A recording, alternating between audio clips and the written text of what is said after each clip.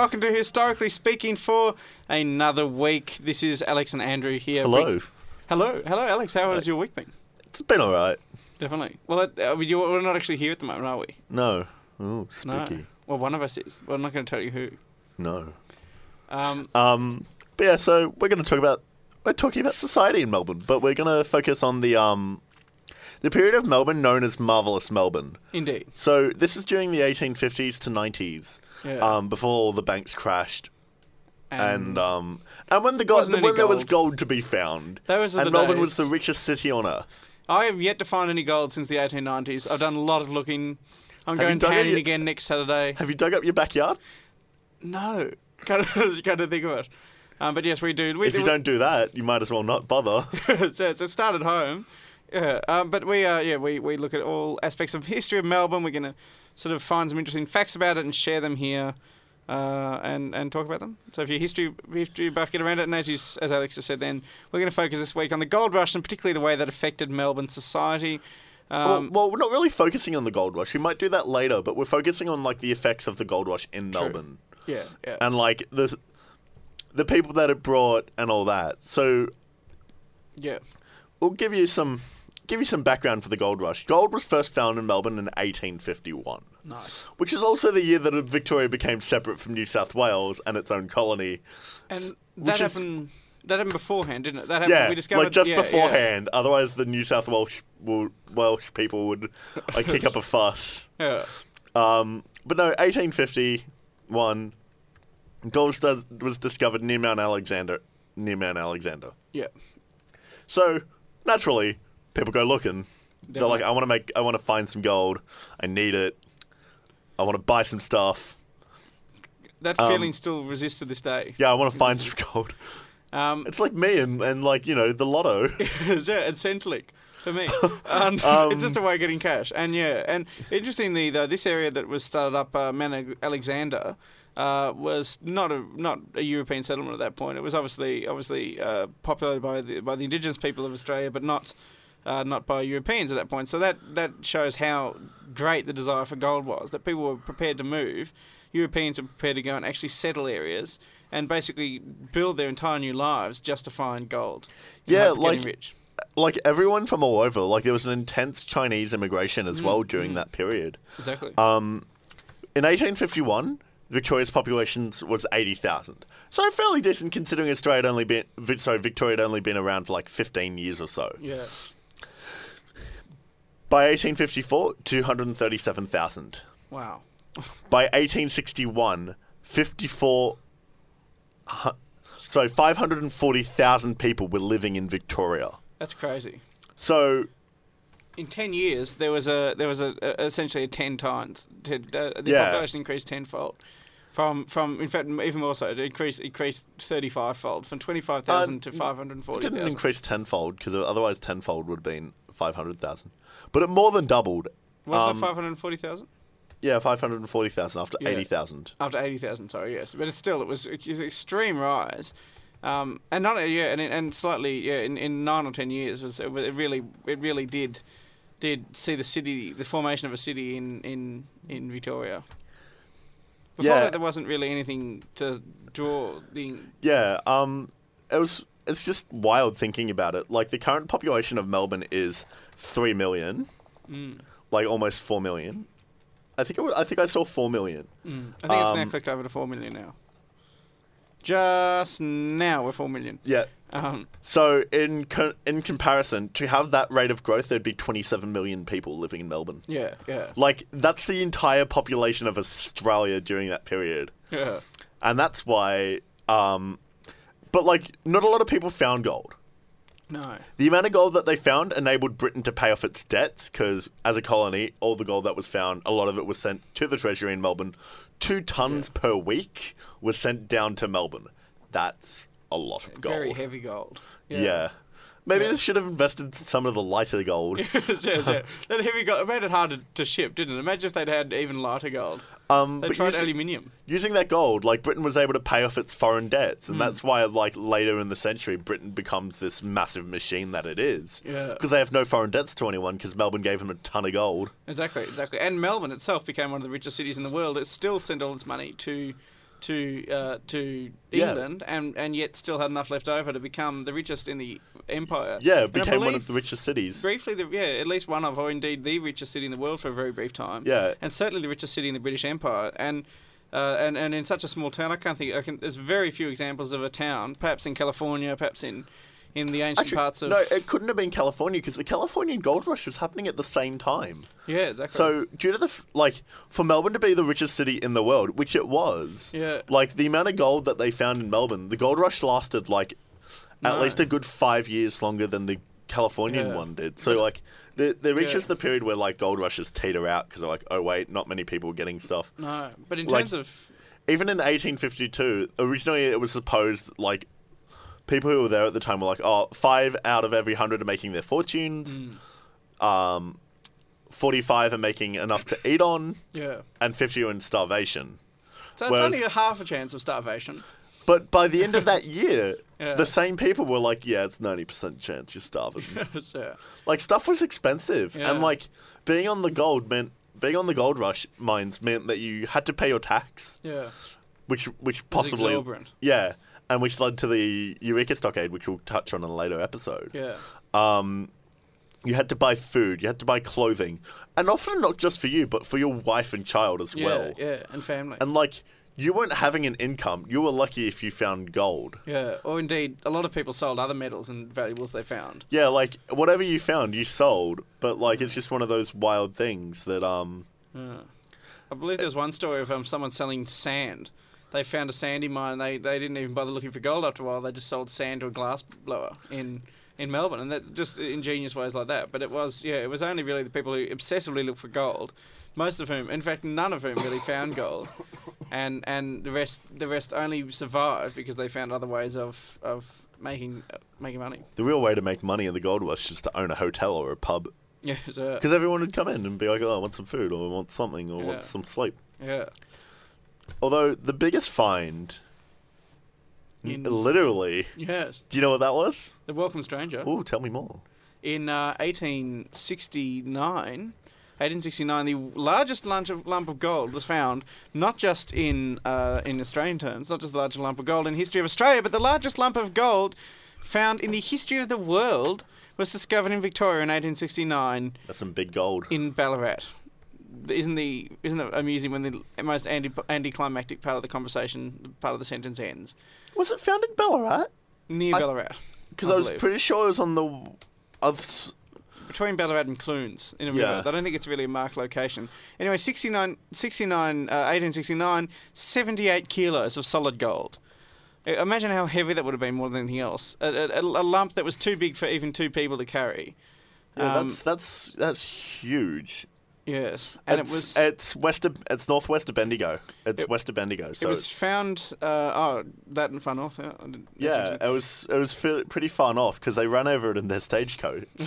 Did they? It was lying in the road. Yeah, you've not heard that story. You would have thought the road builders would have capitalised on it first. Yeah, but then we're going to build a road anyway. As they were arriving on their thing and they ran over it and they were like, "Oh, what's this? Yeah. Oh, it's gold." Oh, damn it!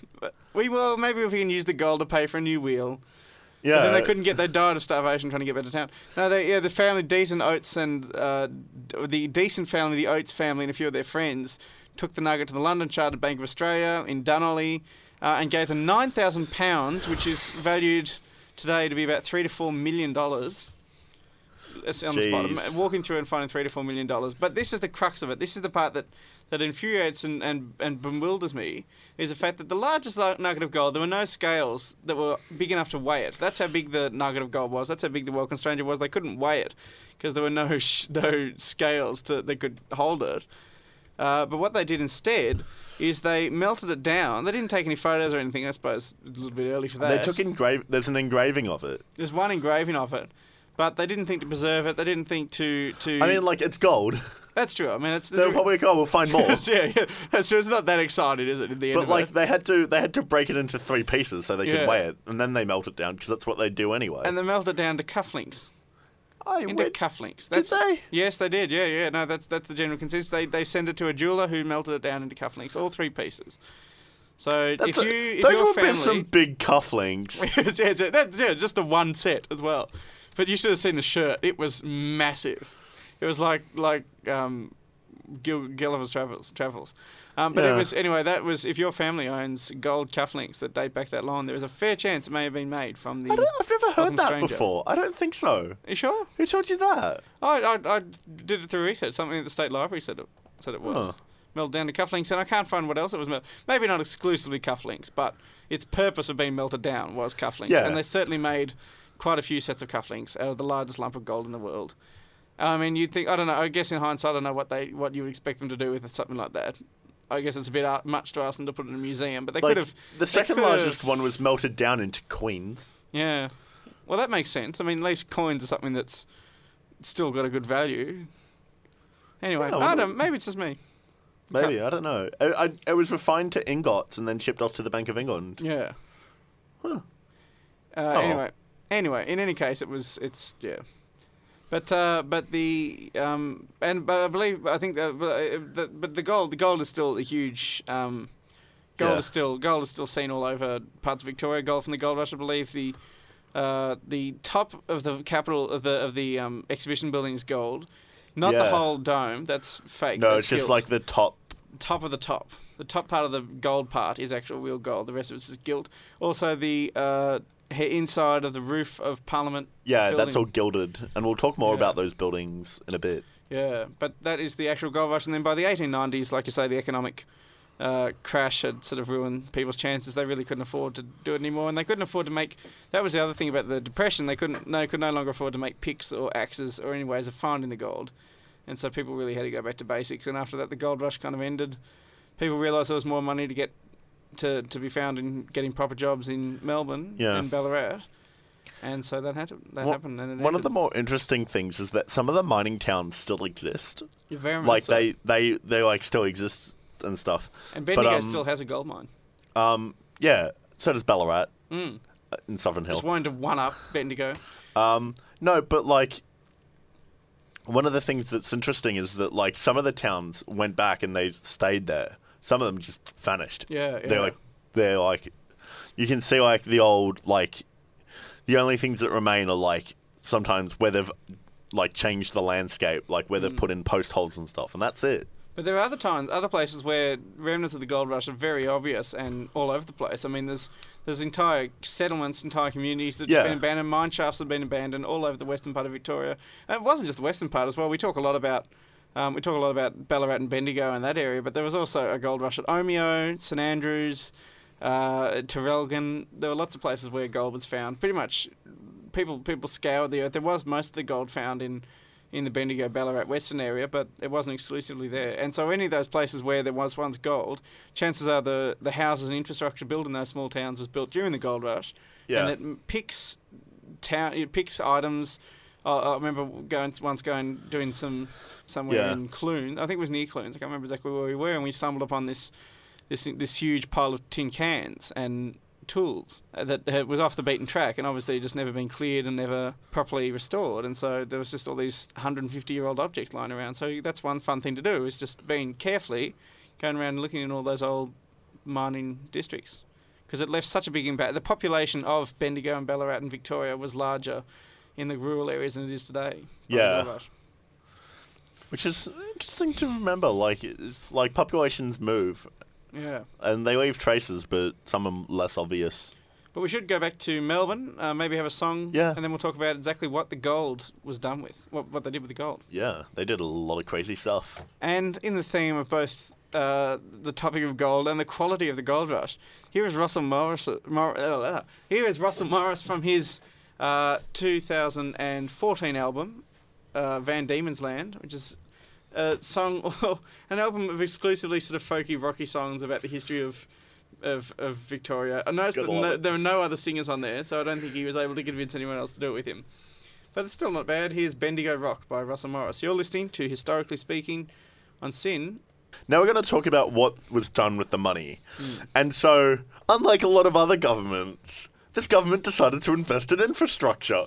Really? Yeah. Who'd have guessed? And the world didn't end. No. So what were the terrible effects of investing in infrastructure? So, by investing in infrastructure, Melbourne got such lovely buildings as the State Library. Nice. Libraries are a thing of the past. The State Library, Parliament House. Well, need I say more about that? The Royal Exhibition Building. Meh. Flinders Street Station. Major delays. You and your dodgy as line. A dodgy political satire. God. That's the four that I can. That's the four major ones I can think of off the top of my head. Yeah. But like during this period, Melbourne was the richest city on earth. Like it had money. It was like rolling in cash, going like dollar bills, y'all. Or the 18th century, 19th century equivalent of that. Poundy, every fellow gentleman. Nice. You're going to bring that back. There's a soundbite right there. Poundy, every fellow gentleman. Poundy, I'm a wealthy gentleman. No, I reckon that can become a gif. But yeah, like it's one of those ones where, like, due to the amount of money that they had, they built Parliament House, which is a massive structure. Yeah. And not only did they build it, they also lined the ceiling with gold. So if you were to go into the Victorian Public Parliament House and like look at some of the decorations and be like, oh, that's some nice gold. Oh, yeah. There's like $1 million worth of gold in the ceiling. Yeah, they frown on that. The tour guide was like, please no. Yeah, but it is extraordinary to see how much decadence and wealth is just thrown around. And we'd mentioned before about the exhibition building has gold in it. Flinders Street Station, I think the clock as part of it is gold. I don't think so. I didn't think any of it was gold. I thought it was like during the period where like gold, like there's no need for it to be gold. No.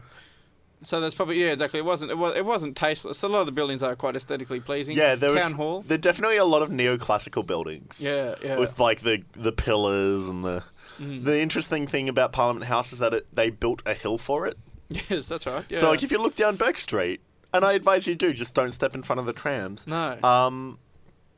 You look down Burke Street, and it towers over the building. And it is actually. I mean, there is a natural hill there. They accentuated it, and then like you don't think about it, but then like I've walked up those steps, I'm like, man, there's a lot of steps here. Yeah. And same with the Treasury Building as well. I believe that was built on a natural hill. And the interesting thing about the Royal Treasury Building, I mean, that's just basically an afterthought today, but in its time, the Treasury Building was the centre of everything. It was the centre of commerce. It was where all the gold was held. That was where the gold was dished out. Yeah. It was extremely important building during the gold rush and the decades afterwards.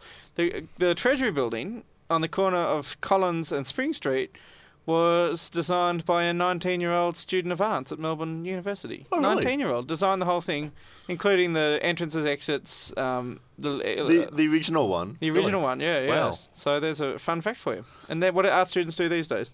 But it's one of those. If you can go there today, and it's still the registry building.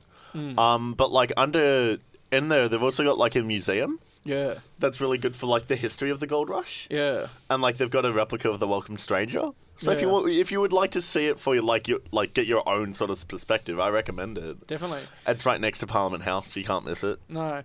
The interesting thing though, one of the more interesting aspects of the life after the gold rush was how people who had the gold dealt with it and sort of guarded it. If you go up Flinders Lane, a lot of those buildings there have warehouses under the ground, some of which are now car parks, underground car parks. Others are just storerooms or have been filled in. But you look at all those buildings along there and they all have bars over the windows. Yeah. And that's because they were gold storerooms. It seems like a bit of a flimsy defence when you think about it. Just to keep people out of stealing the gold, they put bars, a few wide bars on. But anyway. Oh well, but like, Flinders Lane is like out of its way and stuff. Like that's where they had all like markets and stuff as well. Yeah. So what actually happened for the average person on the street? Maybe someone who didn't partake in the gold rush. There's this huge city of wealth. What do people do? Not a whole heap. Oh, well, like infrastructure improved, the roads improved. They introduced trams, like horse-drawn, but like the first trams were introduced in Melbourne, so like transport became easier. Yeah. It was one of those ones where like Melbourne became a showpiece city. Like we got electricity before some of the other cities did. We got you got the old Treasury, like you said. You got Parliament House. We were hosting world fairs, which like doesn't seem like a big deal, but like It was like hosting the Olympics back in the day. Yeah, like no city was like really meant to, because you had to build these grand structures that were like temporary. Like the current Royal Exhibition building is only part of what was originally there. Yeah. Some of it burnt down and some of it they demolished. Some of it was basically like fish storage or something. And some of it was actually... I'm disappointed they destroyed the fish storage area. We could really do with the fish storage area now. I don't think so. So anyway, I'm going to petition the government. Yeah, exactly. It was planned to be demolished. The Eiffel Tower was planned to be torn down. We were lucky that we held on to... Whereas lucky that we held on to the capital, onto the Royal Exhibition building. We're as lucky that we held on to that as we are that Paris held on to the Eiffel Tower. I would also like to mention that the Royal Exhibition building is like one of only 2 buildings in Australia, or sites in Australia, that are listed in UNESCO's World Heritage Sites. That's right, yeah. For cultural reasons only. Mm-hmm. Do you know what the other one is? Is it the Sydney Harbour Bridge? No, it's the damn Opera House. Oh, the freaking Opera House. Yeah. That Opera House, it's nice, it's okay. I don't think it's that culturally important. It's very Sydney. Yeah. Yeah, and I mean sails, like, so what? We haven't used sailing ships since the 1800s. Yeah. Anyway, we're talking about Melbourne, the better city. Yes. Wait till we do our history of Sydney, our tour of glorious Sydney, one of the world's shortest episodes of radio. But yeah, like it was hosted the signing of the the Federation document. But yeah, like it's become an important part of Australian life. One thing when you're talking about the exhibition building and Parliament House. One fun fact about those 2 buildings is that Parliament House was originally supposed to have a dome of its own. No pun intended. And there are still, even as late as Jeff Kennett, in fact, even as late as, I believe, John Brax.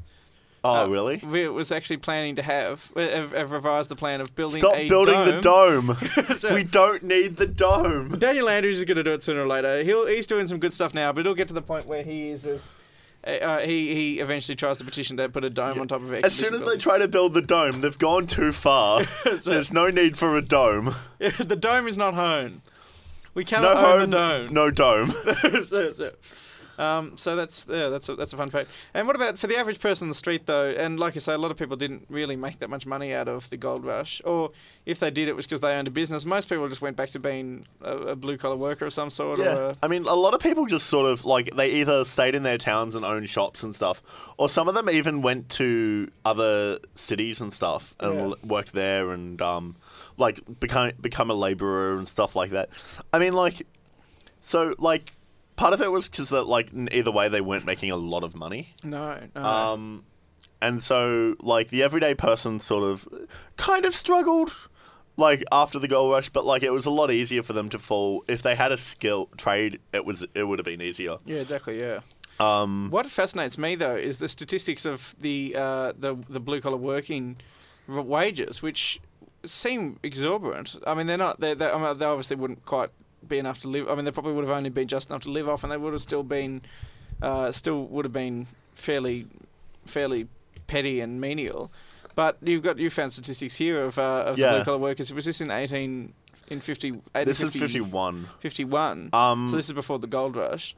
Yeah. So with that, the gold rush was like. This was just before the gold rush, and probably a bit the same after the gold rush. Yeah. I wouldn't have thought it would have changed too much. So, like, carpenters got, like, 10 shillings a day. Smiths got, like, 9. Wheelwrights got 8, 10. Like, about 10 shillings a day. Like, farm labourers got, like, £38 a year. Yeah. Shepherds, 42. And they were, like, the highest paid out of this table that I found at the State Library. It's interesting that shepherds, to show how much Australia relied on sheep, even in those days, how shepherds were paid more than just about any other kind of blue collar worker. I think it's also because they'd have to wander with the sheep. That's true. Like, it's a lot less, like, farm labourers, they wake up, they go home, they wake up. Less so with shepherds. Yeah, and shepherding is probably a much more involving job. Which isn't that much money, because I was reading the diary of... I was reading someone's diary that I found, and, well... like a biography diaries type combination thing. And this was a woman from the upper class, wasn't it? Yeah, and her husband was apparently bringing home like £350 a year. Okay. And that wasn't enough. No. Like, I was reading the diary of Emily Childers, whose husband was like high up in the civil service, and ends up becoming like part of the immigration like one of the officers there. Yeah. Maybe even the chief. I haven't gotten that far. Definitely, that's chapter 5. Yeah, I won't tell you what happens. But yeah, like so like she was saying that like it's enough to like live on, and she was living in Collingwood though, but not enough to live comfortably. But like in country towns, it was. Yeah. Like it was one of those ones where like country towns, it was enough to live off, but like they had to be in Melbourne due to her husband's job. So because of that, she had to move into the city. And that's where, like, stuff was more expensive. You know, you had more expenses. But, like, to be fair, like, people probably could have lived off that, like, $350. Yeah. Like, part of that was probably paying their house. Well, if £9,000 equates to $4 million in today's money, yeah, then it's a $350 is still about a few $100,000. But it was like, it wasn't a luxurious amount of money. It was like sort of being like upper middle class. Yeah. Like, you had money, but you couldn't. Oh, well, middle class. Well, you had enough money to, like, live comfortably, but not enough to, like, splash the cash. Yeah. Like, by being like, oh, look at all my money, and making it rain, even though they... Pound, rich gentleman. Yeah. I'm a wealthy gentleman. Poundy, my fellow gentleman. But yeah, like, so, like, most people were struggling. Like, it was one of those ones where during that period also it was known as Smelbourne. Because there was a bad smell. We mentioned before that we were one of the first to get electricity, one of the first to get trams, but we weren't one of the first to get sanitation. Don't think that happened until the 20s probably, and we were known, the sanitation was probably the weakest aspect of Melbourne's development, the slowest part. In fact, at one famous ball not long after Federation, I think it was in 1902 or 3, a big meeting of delegates and important people got sick after they drank beer that was brewed in local Melbourne water. Yeah, so that's a less. It's really they got sick of beer. Yeah. Really, because they boiled the water. Well, you think so, but yeah, I mean, maybe the beer was fine, then they drank some water to go with it. But yeah. Anyway. Yes. Let's go to a song. Definitely. You are listening to. After this, we'll talk a bit more about how people came out of the gold rush and what effects the gold rush. Yeah, and like how people were living and stuff. Because there was a lot more than just the gold rush. There was like a lot going on. Like because Melbourne during that period, like Victoria was being like formed as a city, as like a state. So like there was a lot of like flux. Yeah. Let's go to another song. This is we played a lot of songs about Melbourne, and here's another song about Melbourne. You can't go wrong with Courtney Barnett's Elevator Operator, probably just about one of the best songs. This is probably about the most Melburnian song I've ever heard, and by one about the most Melburnian artist of all time. The great song. Lots of Melbourne references. The only thing I don't like about it is it says elevator. And it's such an American expression, but there you go. It works with the name. You're listening to Historically Speaking here on Sin Nation with Alex and Andrew. To be fair, when you're talking about operators, I wouldn't talk about like a lift operator. I'd talk about an elevator operator. I suppose. Yeah. Well, I didn't even know we had elevator operators. There I said it. I didn't know we had lift operators in. You're right, actually. Yeah, you've convinced yourself. Spooky. Yeah. You're right. You've proved your point through psychological indebting. Ooh, spooky. Back to Historically Speaking, where we talk all about the history of Melbourne, and today we are talking about society in Melbourne throughout the ages, particularly focusing on the gold rush and how that affected the everyday person. Oh wow! Nice. Last time we talked about the. I just edited that out. That's right. That's why I waited. Well, last time we talked about. Last segment we talked about the buildings that have been constructed. Yeah, the buildings and stuff. You reminded me of someone. So you reminded me of my favourite dude in Victorian politics. Ah, yes. John Smith. John, the most generic name, least generic personality. John Thomas Smith. Tell us about him. He was 7 times mayor of Melbourne. So, like, he was, like... Couldn't get enough. His parents may have been convicts. And so he he started owning a tavern. And then built taverns, built the Queen's Theatre Royale, which is Melbourne's first theatre, in 1845. So that's before the Gold Rush. Yeah. Which was also next to his pub. Next to the pub he managed. While he was still in office, wasn't it? Yeah. Yeah. apparently attempted to make it safe for gentlefolk by reserving the dress circle for them, prohibiting smoking, and putting street lamps in potholed Queen Street. In 1854, he leased it to Charles Young for £300 a week. Do you think all those things would make it safe for everyone, not just the gentlefolk? But Yeah. go on. Anyway. He lives in Moonee Ponds for a bit on Mount Alexander Road. Nice. That was his last home. He lived in Queen Street. One of the other things is the fact that he always wore a white hat. A white hat? Yeah, so like even when it wasn't like too fashionable, he was wearing a white hat. So like he was one of those characters that like didn't quite have class, but wanted to act like he had more class than he did. Because he didn't come from landed gentry, did he? No. He was basically a middle-class person who pulled himself up by property ownership and politics, wasn't he? Yeah, he was a bit of a... He was an interesting fellow. Like, he started a benevolent asylum.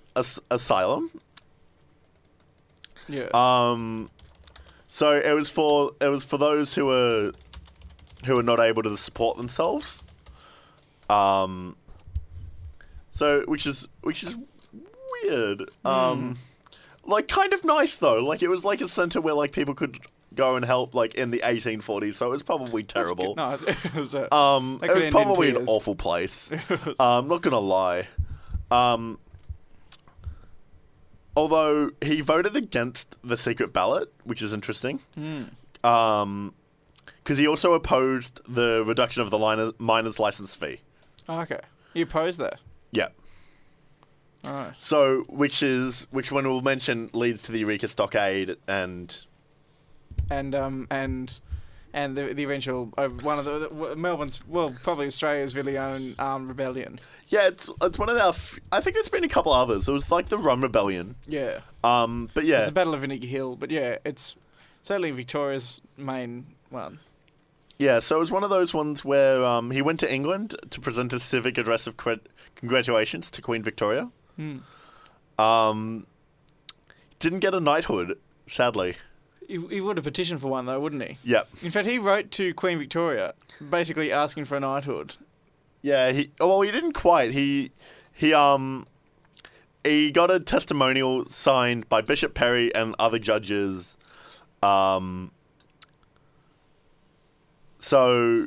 But others told kind of lies to the British government, and the British government was like, do we really want to be associated with this dude? Maybe not. That's enough to get a light. That's a good warning to anyone else in politics hoping to get a knighthood. Don't tell lies. Yeah, because, like, to be fair, he was a tavern owner, which isn't, like, well-respected. No. Like, owning the pub and selling booze is not the most well-respected thing in those times.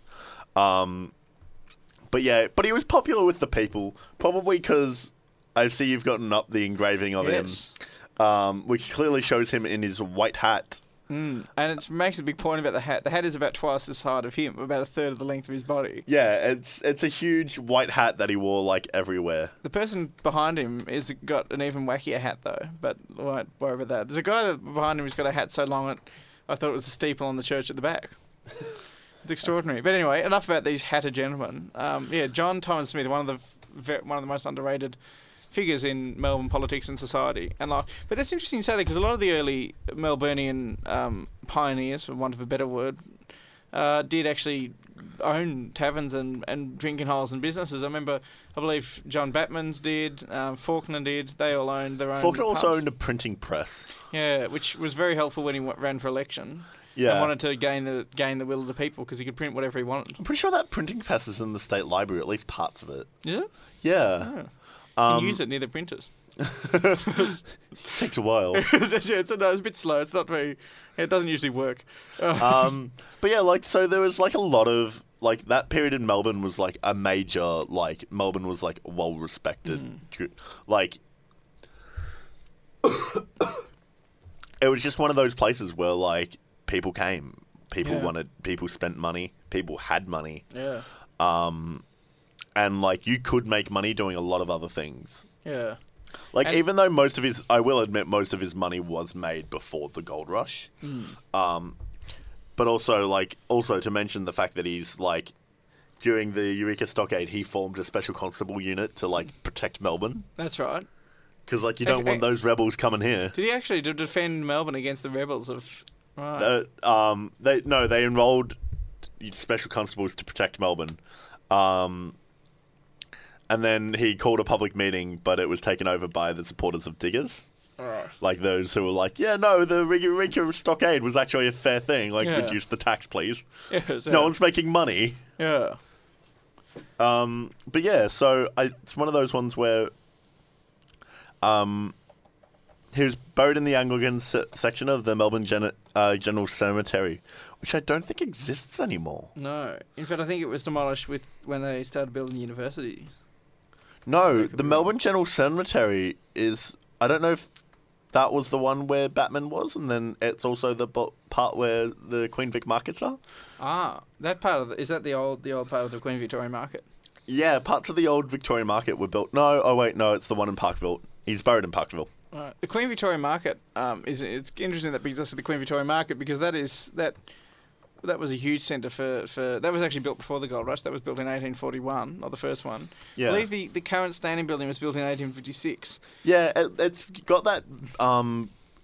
Definitely got the Gold Rush aesthetic. Yes, yeah, and people had. You were talking about before about how John Thomas Smith really didn't make his money through gold. But the good thing about the Gold Rush is it brought people out to use to then spend money on other things. And like you say, Melbourne was just a pool of money. I mean, it was like any kind of rich city where everyone is affluent. The money just sloughs around, and the affluent builders give money into the affluent services that then give money onto affluent companies, which then in turn pay their workers affluently. And so you end up with this, I don't know if that's a word. And so they end up with this constant cycle of wealth. And it's very hard to achieve, particularly by a city as young as Melbourne was in those days, but they achieved it.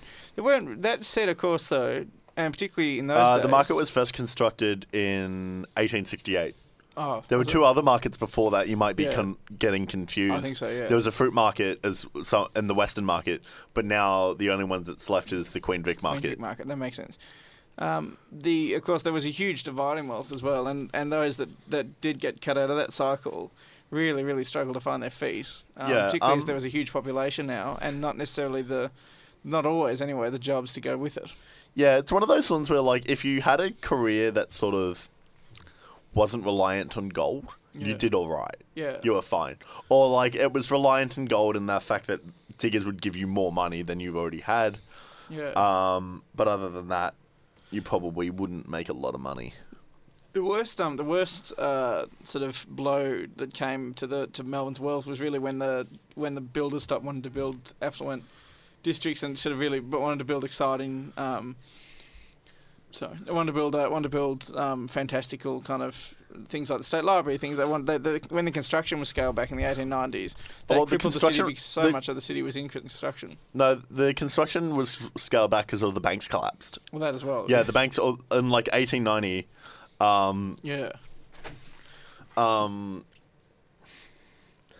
It's like in 1891, like all the banks in Melbourne collapsed, like because there's no gold anymore, and they're like these big, huge structures that were like, maybe we don't need to be here. And so they all left. Like they were making no money anymore. Like no one was taking loans because there was no more money coming in. Like the gold rush can only sustain you for so long. Yeah. But that's what they did. Then they collapsed, and then they got back on their feet. It took them a while to get back on their feet, like because once they recovered from one collapse, the Great Depression happened, and it wasn't until the 50s and stuff that like it really recovered. The 1950s. Yeah.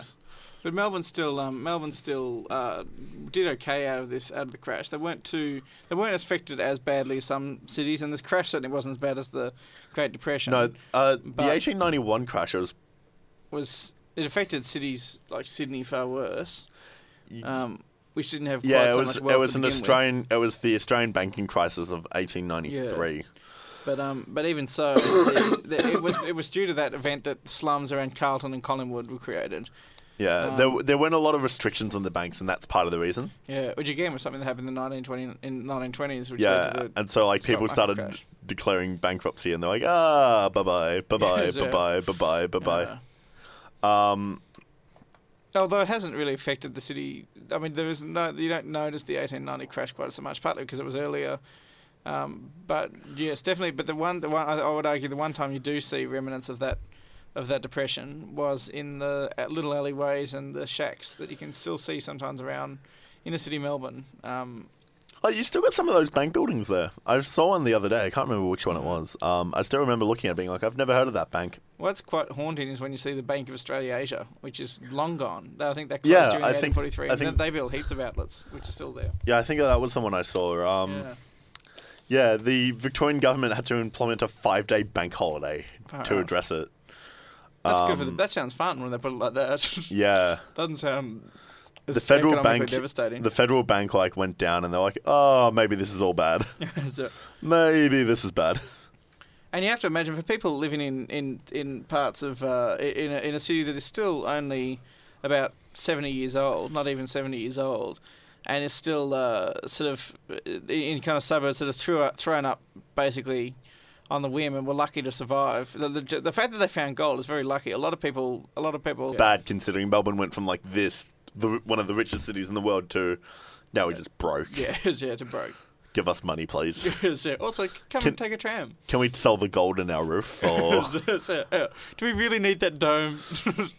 Yeah. But yeah, so that's I feel like a more personal bit of Melbourne. Like John Smith, bland name, not such a bland individual. No. He was a colourful character and one of the first of many, I think, one of many in Australian politics. Some of which I'm sure we'll talk about in our Crime and Punishment episode. Yeah, Crime and Punishment, or just whenever, or our politics episode if we ever get a... Indeed. But yeah, so... Do you want to go to another song? Yeah, let's After go that, we'll be back with the quiz segment. Ooh, and with the answers of last week's sport quiz. This is I don't even know why we're playing this one. It's got nothing to do with Gold Rush. It's got very little to do with Melbourne. But yeah, it's a good song. It's corny and fun, and after talking about a depression, I think that's exactly what we all... Gang-jagate? Well, hang on, it's because don't forget the capital letters at the start, so it's gang-jagate. Oh, jeez, man, chill. Sorry. That was Sounds of Then, This Is Australia. A brilliant song. I've introduced you to a classic. That was The Sounds of Then, This Is Australia, and this is Historically Speaking. Nice. You're listening on Sin Nation. I'm Alex with Andrew. Hello. We're going to go through our quiz because we've been talking society this week, all about the way people lived in Australia and how they were affected by the gold rush. But last week we talked about sport, and we had our 3 social media questions, some of which we did receive a few answers for it, and we'll be giving out the prize, which is the pride of winning. The pride of winning to them if they could send us their addresses. But this week, so the questions were, just to answer at home though, the 3 questions were... what was the most successful AFL team since World War II? Yep. Who won the Melbourne Cup in 2011? Yep. And what instrument did Brett Lee play in his seminal indie rock band Six and Out? Nice. And so the 3 answers to that, the answer to the first one was? Hawthorn. All right. The answer to the second one was? American. Dunedin, I believe. Oh. Dunedin. I think I'll just Google check so we don't get sued. I think it was Dunedin, the one 2011. Oh, I got confused then. It was won by Dunedin. Yeah, Dunedin, or whatever it is. And the last one, what instrument does Brett Lee play in his seminal indie rock band Six and Out? It's the guitar. Yes, the lead guitar. So good luck to those of you who got it. If you didn't let us know what that was, either commenting or messaging us personally, then unfortunately we can't denote you as the winner. But anyway, Now this week, questions about this week's topic, which is society and gold rush and Melbourne, Marvellous Melbourne. What did you have a question? What were the first trams powered by? That's good. Yep. What were the first trams powered by? Second question is, what was Caroline Chisholm famous for building all the way along the trip to the goldfields between Ballarat and Melbourne, Bendigo and Melbourne? And the third question is, we're going to put a picture up, and you have to identify who that person is. So go to our Facebook page. Is it Historically Speaking Radio? Yeah, it's facebook.com/Historically Speaking Radio. Lovely. And let us know what you think. Please let us know what you think of the show. Tell us if you've got any other funny stories about Melbourne history. Doesn't have to be about the gold rush. Can be about anything. Next week we'll reveal the topic before next week in the form of a riddle like we did this week. But please do let us know if you've got any other things you want to add, or if you think we've made a factual error, please do let us know, because we're keen to get the record straight. Either way, follow us on like us on Facebook.